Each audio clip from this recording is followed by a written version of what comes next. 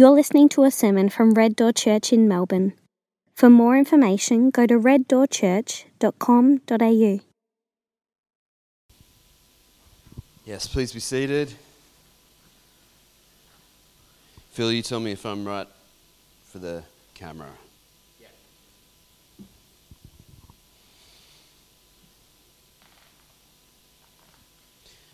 You guys know what it's like to speak to someone and some way through the conversation it's clear that they're not listening.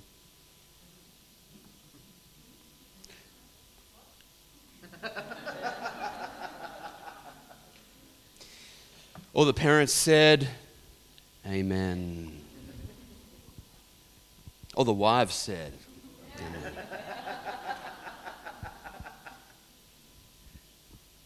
I have this relationship with one quite prominent leader in the Anglican Church, and I like this person, but I find it that my enjoyment of this person is diminished because every time I speak to this person, it's clear that at no point are they really listening to what I'm saying.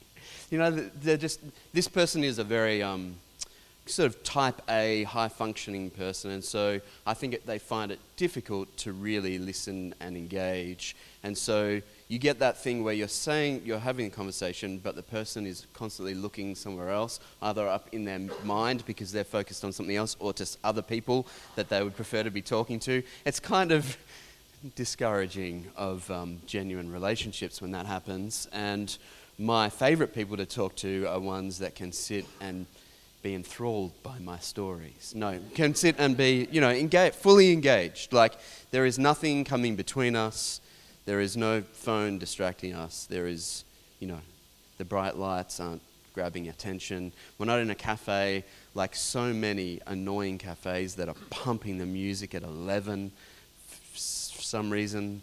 Those are the things I value. In fact, those are the relationships I value most deeply, where we speak to one another, listen to one another, and hopefully, by God's grace, understand one another. That's one of the things I have in mind most when I look forward to the new creation, is a kind of pure communication, where there is no misunderstanding, where we totally get one another. There's no deficiencies in my personality, insecurities that prevent me from getting your real meaning of whatever you're saying to me. A pure communication. It's really frustrating when, for whatever reason, whether it's inattention or insecurity, when the message we're trying to communicate is not being received. And if you've ever experienced that, then you know what it's like to be God. This is God's experience really every moment of every day. Every moment of every day, God is speaking and not being listened to. God is speaking and people are ignoring him. God is speaking and people are distracted by, you fill in the blank. This is what it's like to be God. God is a God who speaks. If you're joining us just for the day today, you would have missed the kind of lead up, the introduction to this whole theme, and that is that God is a God of revelation. God speaks. He speaks through his world, through nature, through all of that is being blocked out by the brick wall in this room. All of that out there is God speaking. Constantly, in fact, without pause, speaking, communicating something of himself.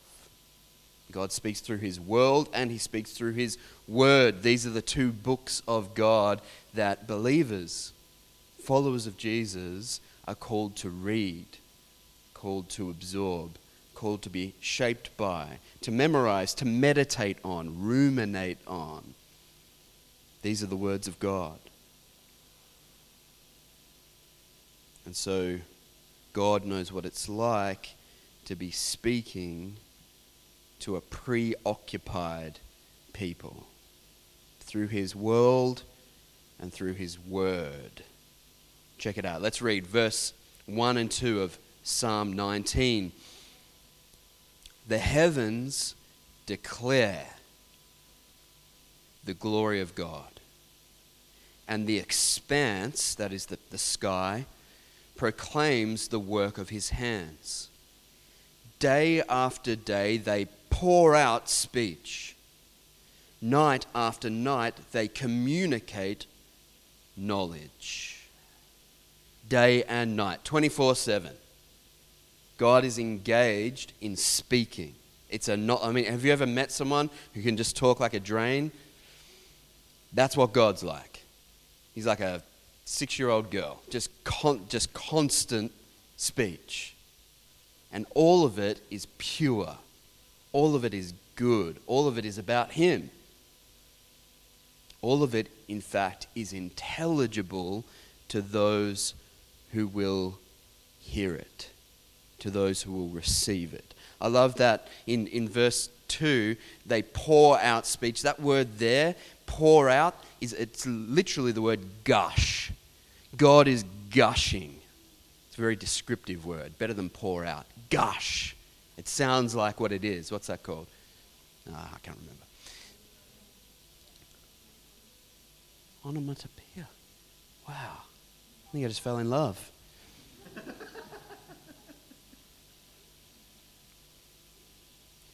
It is. Gush. God's creation gushes forth knowledge and speech about him. I got a video. You got that video? I took this on the spillway of the lake at Lake Caroline.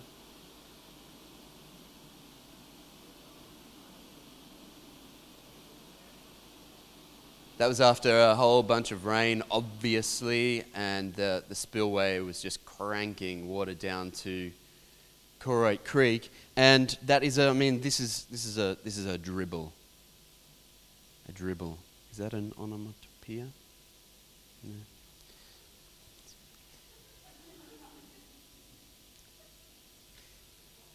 That's a dribble compared to God's gushing of his speech, of his knowledge. Day after day, they gush. The works of God's hands gush speech, gush knowledge about him. The problem is the receiver. The problem is the receiver. It's not the fact that God's speech is speechless. That appears like it might be the problem. Verse 3. There is no speech, there are no words, their voice is not heard. That appears like that's going to be a glitch in the system. If God's design in creation is to pour forth speech, gush out knowledge day and night for his creatures to receive, then it seems like a bit of a glitch in the system would be that there is no speech for his speech. It's a speechless speech. There are no words in his sermon. His voice is not heard. It appears like that would be the glitch, but it's not, in fact. The glitch is in the receiver, not in the messenger. The glitch is with us.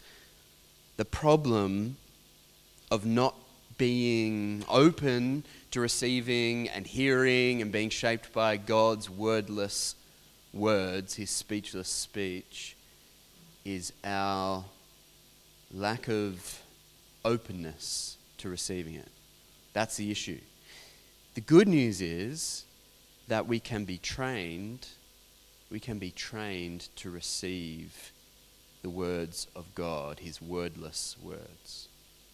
We can be trained to switch the channel on our CB radio and pick up what he's putting down. We can be trained to do that.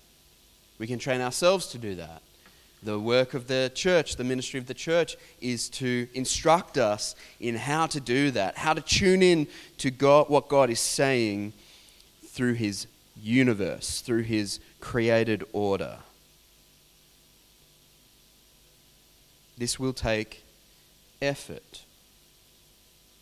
Unfortunately for some of us, it means we will have to get outside of the inside, like out in the air and not inside on the couch. You get what I'm putting down? Some of us That doesn't sound like a very encouraging thought. We would prefer to be comforted and coddled by our modern luxuries. Unfortunately, there in that environment, we are again shut off. This brick wall is preventing God's speech from coming through. I can see a little bit of the speech just above there through the windows, but it's veiled, right? To train oneself to hear God speaking in nature, one will have to actually be in nature. And then furthermore, one will have to actually open oneself up to receiving God's words in nature. This is a whole body discipline. It's not just about opening your ears like we had to hear Jemima on the video. It's about opening your entire body, whole body opened up to receiving God's wordless speech. I'm afraid there's no easy way to do this, and we have the unfortunate position of being trained, probably most of us for all of our lives, against that kind of reception. We conceive of learning, of receiving knowledge as jug to mug, right? It's words read or heard that I then put into my brain and accumulate knowledge, at least enough to pass the exam and then to dump it afterwards, right? That's our education model at work. Most of us are very conditioned to that end. So, to come to terms with the fact that God speaks with wordless teachings, wordless sermons, requires a whole kind of mind shift. And then it requires a whole kind of body shift because we actually have to get out there. And then it requires a whole kind of focus shift because once we are out there, we have to not spend all of our time thinking about what we'd rather be doing on the couch, or the 10,000 things that I'm meant to be doing for work, or the problems I'm having in my relationships. Like, it's got to be a time of focused engagement, mindful reception of God speaking, and all of that is really hard.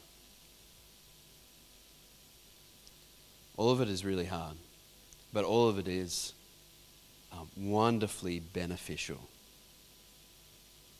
I've made it my practice to do it once a week, to go for several hours into the wild and to be absolutely prevented from, and have chosen areas of the world where there is no phone reception because I know my weakness. I'll just spend my whole time, looking at a screen instead of receiving from God through His creation, right? And then hours spent just opening my whole body, soul, mind, spirit up to God speaking in nature. So, I don't know if you want to do it. I think you should. It's going to take some work. The problem is not the wordlessness of God's speech, it's the receptivity of His creatures. This has been a problem from the beginning. So if you read Romans chapter 1, specifically talking here about people who aren't believers, people who do not have any sense of wanting to open themselves up to God's ministry in nature. Paul describes them in Romans 1. You got that up there? Oh, we got it. So verse 18, he says, God's wrath is revealed from heaven against all godlessness and unrighteousness of people who by their unrighteousness suppress the truth. What's the truth? Well, since what can be known about God is evident among them because God has shown it to them. His invisible attributes, that is, His eternal power and divine nature, have been clearly seen since the creation of the world, being understood through what He has made. As a result, people are without excuse. So the glitch in the system is not the communications. It's the receptivity of God's creatures who were made, designed to receive that message through creation, the message about his invisible attributes, designed to receive it and yet unwilling to do so. They have removed their antenna. I don't know what the analogy is, but they suppress the truth. This comes down to pride. It comes down to a desire not to be told anything from above, not to have anything imposed on us. It's a desire to, here's one, and this is tragic. It's a desire to delight in the creation and exclude the Creator. That's what he goes on to say. That's the essence of idolatry. It's taking the thing which God has made good and turning it into God. This is a tragedy of so much of the environmentalist movement today.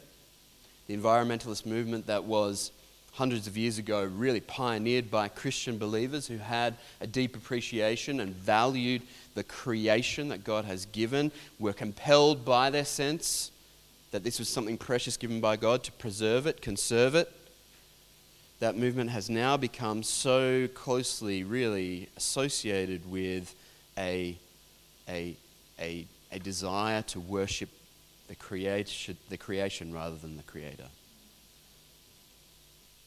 I took Judah a little while ago to this book launch in the city for a beautiful new book called The Great Forest, and it was written as part of this kind of movement. It's about the forest that rings around Melbourne.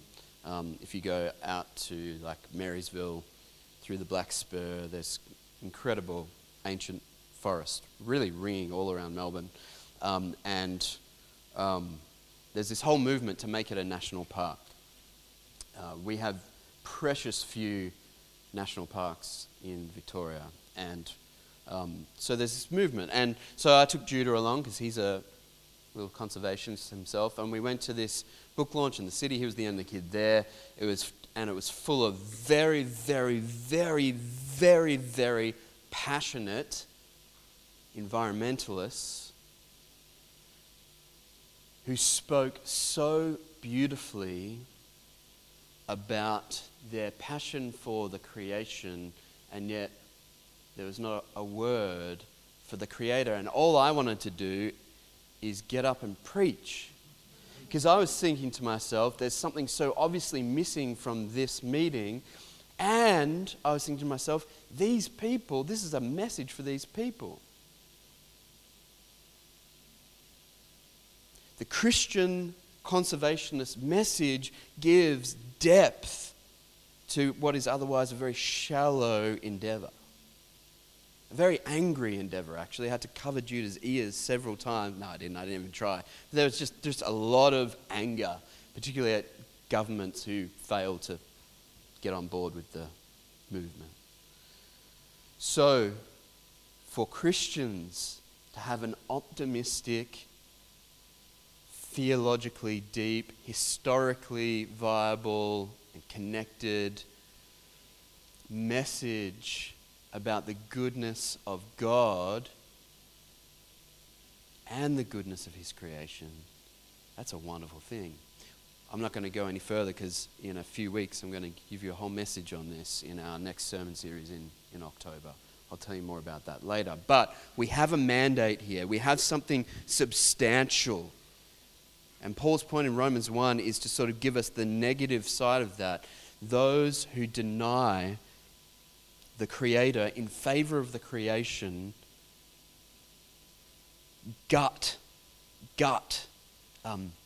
disembowel that appreciation of everything that's right and good about it. They turn it into something evil. So the problem is not the messenger. It's not the message. It's the inability. No, not even the inability. I'm telling you, you have the ability. It's the unwillingness, or I don't know. What is it? Why don't we receive God's words in nature? It's because of distraction. It's because of unfamiliarity. It's because of poor training. It's because of all these things. And yet, night after night, day after day, God is gushing.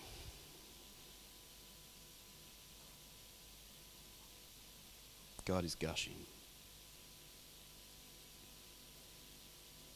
God speaks, He reveals Himself. We have a God of revelation. We have a religion, a faith of not of speculation, where we're trying to figure out what God is like and who we are, and we got to spend all our time going inward and finding our true selves and following our hearts. That is not our religion. Our religion is a religion of revelation. God has spoken. God has revealed Himself.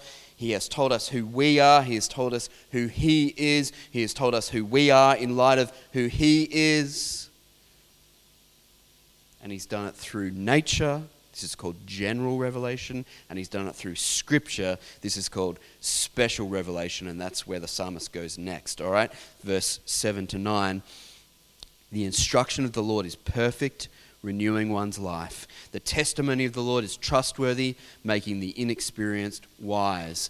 The precepts of the Lord are right, making the heart glad. The command of the Lord is radiant, making the eyes light up. The fear of the Lord is pure, enduring forever. The ordinances of the Lord are reliable and altogether righteous. What He's doing there, He's taking these 5 descriptive words that the Bible uses to describe itself in the Pentateuch. So that's the first 5 books of the Bible. These are the ways that the Bible speaks of itself: instruction, testimony, precepts, commands, ordinances. And so what the psalmist is saying is all of Scripture. This is his way of summarizing the whole thing. All of God's words. And for us, coming after Him in the New Covenant, we can say all of the Old and New Testament. All Scripture is precious. It's perfect, it's trustworthy, it's right, it's radiant, it's pure, it's reliable, it's good. And it's good for something. It's useful. It's not just beautiful, it's not just a nice literary work that we can go back to or keep in a museum and appreciate. It's more than that. It's practical. It has practical effect. It has use. It's useful. It's full of use. It's pretty much what I think probably Timothy had Paul had Psalm 19 in mind as he writes to Timothy, this young pastor of a congregation in Ephesus, who wants to remind him about the power and purpose of God's words. And this is what Levi read for us earlier. Remember in 2 Timothy 3:16 and 17. You got that? All Scripture, all of God's special revelation. All Scripture is inspired by God. That means breathed out by Him. And is profitable for teaching, for rebuking, for correcting, for training in righteousness, so that the man of God may be complete, equipped for every good work. Equipped for every good work. This is what the Bible does. This is its purpose. It's a training manual. It's many other things. It's the greatest work of literature we have in human history. It's the best-selling book by about 10,000-fold that we have in human history, but it's more, much more than that. It's useful. The man or woman of God who is, again, receptive, opens themselves up to God's speech. Not just the wordless speech, but the word-filled speech. that person is thereby trained. That person is thereby kept from error. That person is blessed. Which is why he goes on to say what should be kind of obvious. He says of God's words, they are more desirable than gold, than an abundance of pure gold, and sweeter than honey, dripping from a honeycomb. In addition, your servant is warned by them, and in keeping them there is an abundant, a gushing reward. So here's my question. Why don't we think that? I mean, not like if you got handed the mic at church, kind of course you'd say, oh, when I think of the Bible, I just think it's more desirable than gold, and than an abundance of pure gold. And really, I just feel that it's sweeter than... Like, forget all that. Like, why don't we actually think that? Like, in the heart of hearts. Why don't we actually think of the scriptures in those terms? Better than the best dessert available to the psalmist. More desirable than the most precious of metals.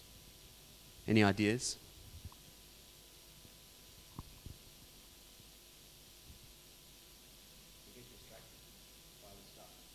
We get distracted by other stuff. Like what stuff? All the things that we think is important. Right. Right.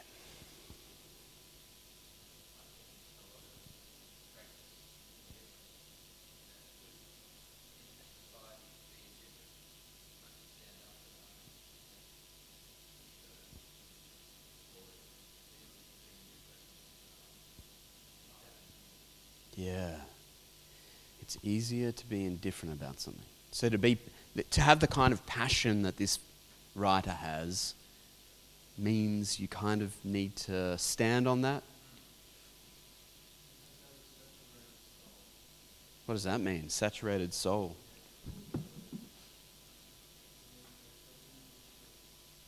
Okay.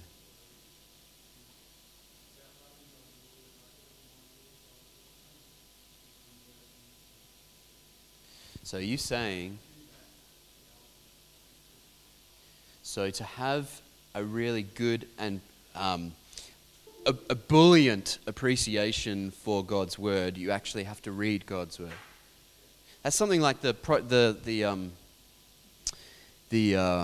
who are those guys? Puritans. You want to take the mic, James? I keep getting the feeling that James should be doing this. The Puritans would say things like that. Like, if you are struggling to read the Bible, then read the Bible, and you will grow in appreciation for the Bible. If you're struggling to pray, then pray, and you will find it easier to pray. And it sounds a little bit trite and a little bit unhelpful, or that it lacks a kind of empathy, but I think it's probably just true. There's no way really to appreciate these words unless you know them. And there's no way to be consistent in reading unless you develop a habit for it. That's just a fact. That's right. Yeah, what's gratitude got to do with it?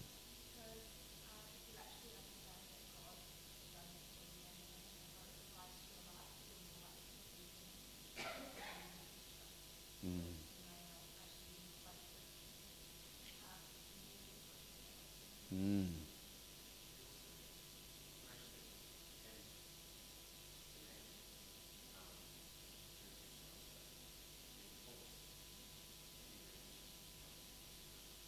Mm-hmm. Yeah. Right. So gratitude plays a big part in establishing a kind of love for anything. If you have grown cold towards your husband, if you will if you're willing to every day write down 2 things you really appreciate about him, your heart will grow warm towards him. It's a guarantee. That's just how the computer of your brain works. It's how God has wired you. That's why he keeps telling us through the scriptures to practice gratitude, to praise, to give thanks. So I agree. And the time thing is a big factor in squeezing out time for reading God's word. And that's a legitimate reason we don't read, and it's a poor excuse. Because we definitely find time every day to eat. Whenever, no one gets to the end of the week and says, I just haven't eaten this week because I've been so busy, right? So we do respond to things that we prioritize even in the midst of chaos.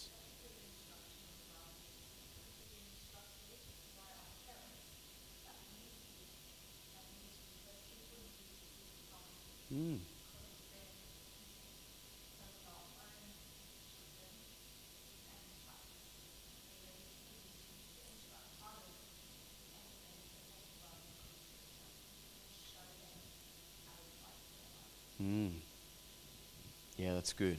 We also had that internal prompt of hunger to go and eat. And so that needs to be cultivated as well, a hunger for the word. That's all throughout Scripture. That's the metaphor that's used, right? Hungering and thirsting for God. It's sweeter than honey. Something to be desired. The milk and the steak, yeah. Milk and steak.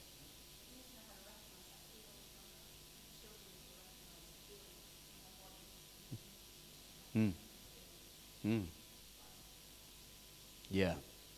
So maybe it's a way. I think all of us feel those pangs of hunger, but the question is, how do we respond to them? We can respond to them. These are pangs of hunger, which are really a desire for meaning and substance. So many of us respond to that pang of hunger with substances, right? It's that we slake our thirst, we satisfy our hunger with stuff, with entertainment. I don't know, you fill the blank. Alcohol, eating, all the things we do. All of these things are, they're like the idols of Romans 1. They're little created things that can't actually satisfy our hunger. They're like a handful of Cheetos or something. You can eat Cheetos all day and it won't do anything for you. It's literally just air. It's corn or something blown up with air. Feels like you're getting something and you'll never be satisfied by it.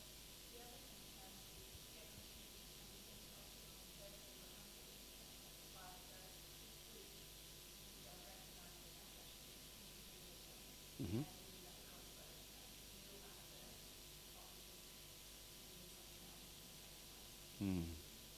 Yeah. Good discussion. Good discussion. We need to move on. I've come to the end of my time, so here's where I want to leave us. Okay, and this is a beautiful thing that I never saw until the other day. Okay, if it's true that God speaks, God reveals himself through his world and through his word, and that we as followers of Jesus are called to open ourselves up to receiving that speech, that teaching, that instruction, that command, that ordinance, that correction, that rebuke, reproof, that training, right? If that's what's going on, then it's really astonishingly significant that in Jesus we have those 2 main ways that God speaks to us coming together. That's what's going on in Jesus. That is the profundity, the majesty of the incarnation. That is God's word coming together with God's world. That's what incarnation is. Let me read one of the best verses in the Bible. John 1:14. The word became flesh. That's it. The word became flesh. God's word combined with God's world.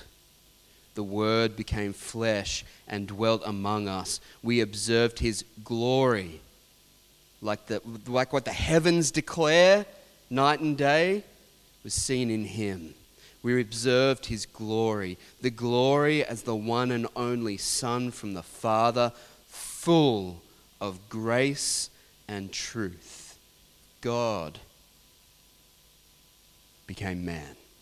The Word became flesh. The most perfect revelation of who God is was among us. This is Jesus. He is God's Word and God's world combined. He is the revelation of God walking among us. This is Jesus. And so as followers of Jesus, I just want to do what the Bible has been doing for us all weekend, I hope. Doing what God's Spirit has been doing all weekend, I hope.